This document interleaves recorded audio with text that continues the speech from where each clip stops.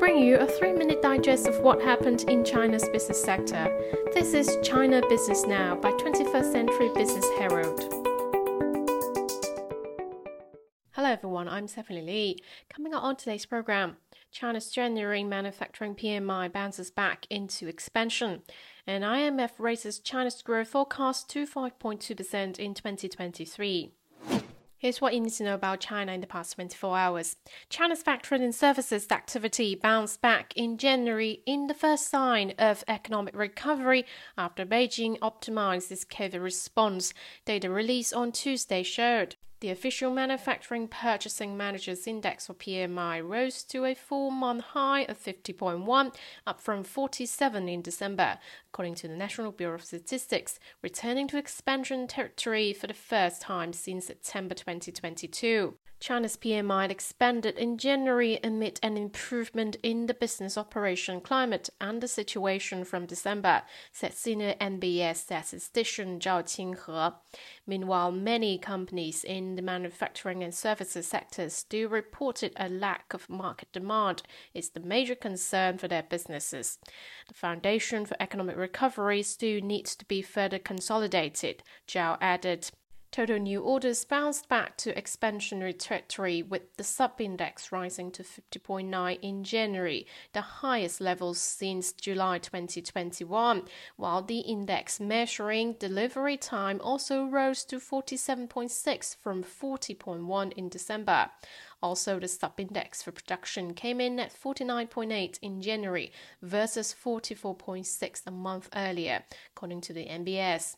China's non-manufacturing PMI, which measures business sentiment in the services and construction sectors, rose to 54.4 in January from 41.6 in December, reaching the highest mark since June.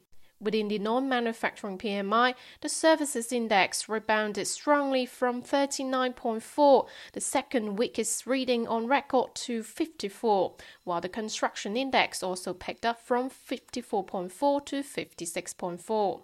Meanwhile, enterprises above designated size across China recorded total profits of 8.4 trillion yuan in the year of 2022, down 4% year-on-year, the NBS said. Among 41 industrial categories, the total profits of 21 industries increased year-on-year, while that of 19 industries decreased.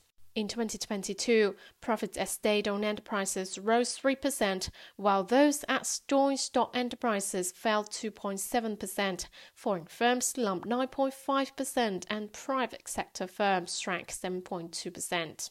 Although the profits of industrial enterprises declined in 2022 due to multiple factors that exceeded expectations and a relatively high base in the same period of last year, overall profit structure continued to improve, said senior NBS statistician Zhu Hong in a statement. The International Monetary Fund has raised its forecast for China's economic growth to 5.2% in 2023, up 0.8 percentage point from its projection in October. As it said, the country's recent reopening has paved the way for a faster-than-expected recovery. Global economic growth will slow from 3.4% in 2022 to 2.9% in 2023, then rebounded to 3.1% in 2024, the IMF said in its World Economic Outlook update released on Tuesday. Guangdong's High Quality Development 2023.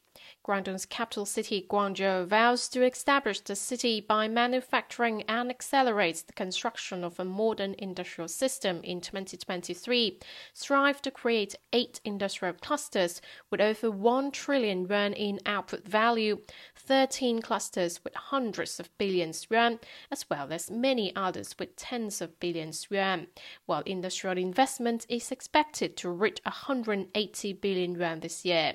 Urban renovation will also be one of the city's priorities to push for high-quality growth this year, Guangzhou's party chief Lin Keqing said Saturday, pledging to resolutely start transforming its 127 urban villages and invest more than 200 billion yuan in urban renewal this year. Guangzhou's Nansha district was highlighted in the city's plan for high-quality development, as Guangzhou will actively promote comprehensive cooperation among Guangdong, Hong Kong and Macau by further deepening the opening up in the Nansha district. Nansha will strive to achieve more than 10% increase in economic volume, 16% increase in industrial output of industries above designated size, 30% increase in fixed assets investment, and 85% increase in industrial investment, so as to become the new engine of high-quality development in the city. Nansha will also promote the construction of Nansha Science City, HKUST Guangzhou Phase 2, and the International Talent Special Zone. Effort will also be made to sign new projects up to 10 billion yuan in key industries. Moving on to some regional highlights. Southwest China's Sichuan province has taken an exploratory step to relax birth registration, aiming for a more sound population surveillance system and balanced population growth. The new rule by the province's Health Commission, released in late December, cancelled registrations that people can only get their babies registered in a marriage. The rule will take effect from February 15 for 5 years. On Monday, an official from the Sichuan Health Commission said the rule is designed to help protect the rights of unwed mothers rather than encouraging unmarried people to have babies. Shanghai will roll out 32 measures, including improving housing and medical policies to attract talent and boost consumption this year. The megacity plans to give 2,000 yuan one-off subsidy to employees for each recruitment of fresh grads and people who lost their job for over 3 months. Shanghai will continue issuing subsidies for new energy vehicles and green smart home appliances, with 10,000 yuan for each electric vehicle and a one-time subsidy of up to 1,000 yuan for green and smart home appliance purchases. It will also accelerate regeneration projects within Shanghai, including launching 10 renewal projects for villages in urban areas. Greater Bay Area, Greater Future.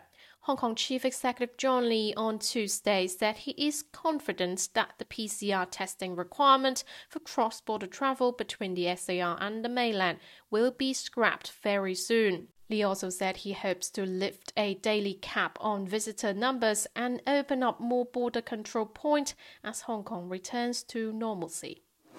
Next on industry and company news, China's SOEs posted increased revenues last year, data from the Ministry of Finance showed on Monday. The SOEs raked in 82.6 trillion yuan in operating revenues in 2022, up 8.3% from a year ago. The combined profits of SOEs decreased 5.1% year-on-year to 4.31 trillion yuan last year. China's big three state-owned airlines predicted combined losses of more than 100 billion yuan for 2022 as a result of the epidemic, high fuel prices, and depreciation of the yuan against the US dollar. Air China on Monday predicted that the loss for 2022 would be around 37 to 39.7 billion yuan, followed by China Eastern Airlines' loss of 36 to 39 billion yuan, and China Southern Airlines' loss of 30 to 33.2 billion yuan. It would bring the total losses for last year to at least 103 billion yuan, around 1.5 times higher than that of 2021. China has granted conditional sales approval for 2 more oral COVID treatments, both developed in the country, bringing the total to 5. Simcere Pharmaceutical Group's Xianhuoxin and Junshi Biosciences Mingdewei have been added to the list of coronavirus treatment approved for marketing in China, according to a notice that the National Medical Products Administration issued yesterday. A course of Xianhuoxin will cost 750 yuan, which is 40% of the cost of Pfizer's Paxlovid tablets. JD.com is closing its online shopping sites in Indonesia and Thailand as part of the Chinese e-commerce giant's business strategy revamp in the highly competitive Southeast Asia market. JD's online marketplaces in the 2 countries said Monday that both will stop accepting orders in mid-February and all services will be discontinued by the end of March. A spokesperson for JD.com said Monday that the company will continue to serve global markets, including Southeast Asia, through its supply chain infrastructure such as intelligent warehouses, with 20 already in operation in Indonesia alone.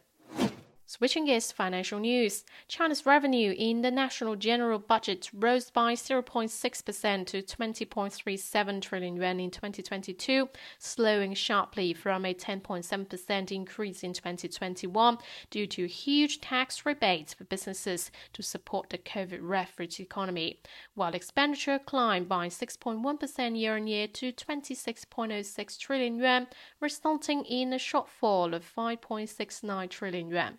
The Ministry of Finance revealed on Monday. According to the ministry, tax and fee cuts, tax refunds and deferred payments total 4.2 trillion yuan in 2022, including 2.4 trillion yuan in VAT tax rebates, the largest in recent years.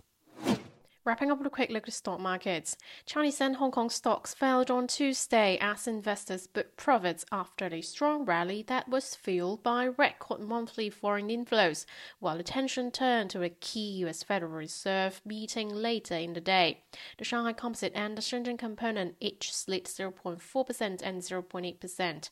Hong Kong's Hang Seng Index shed 1% and the Tech Index dipped 0.8%. That's it for today. Tune in tomorrow on China Business Now by 21st Century Business Herald. Goodbye.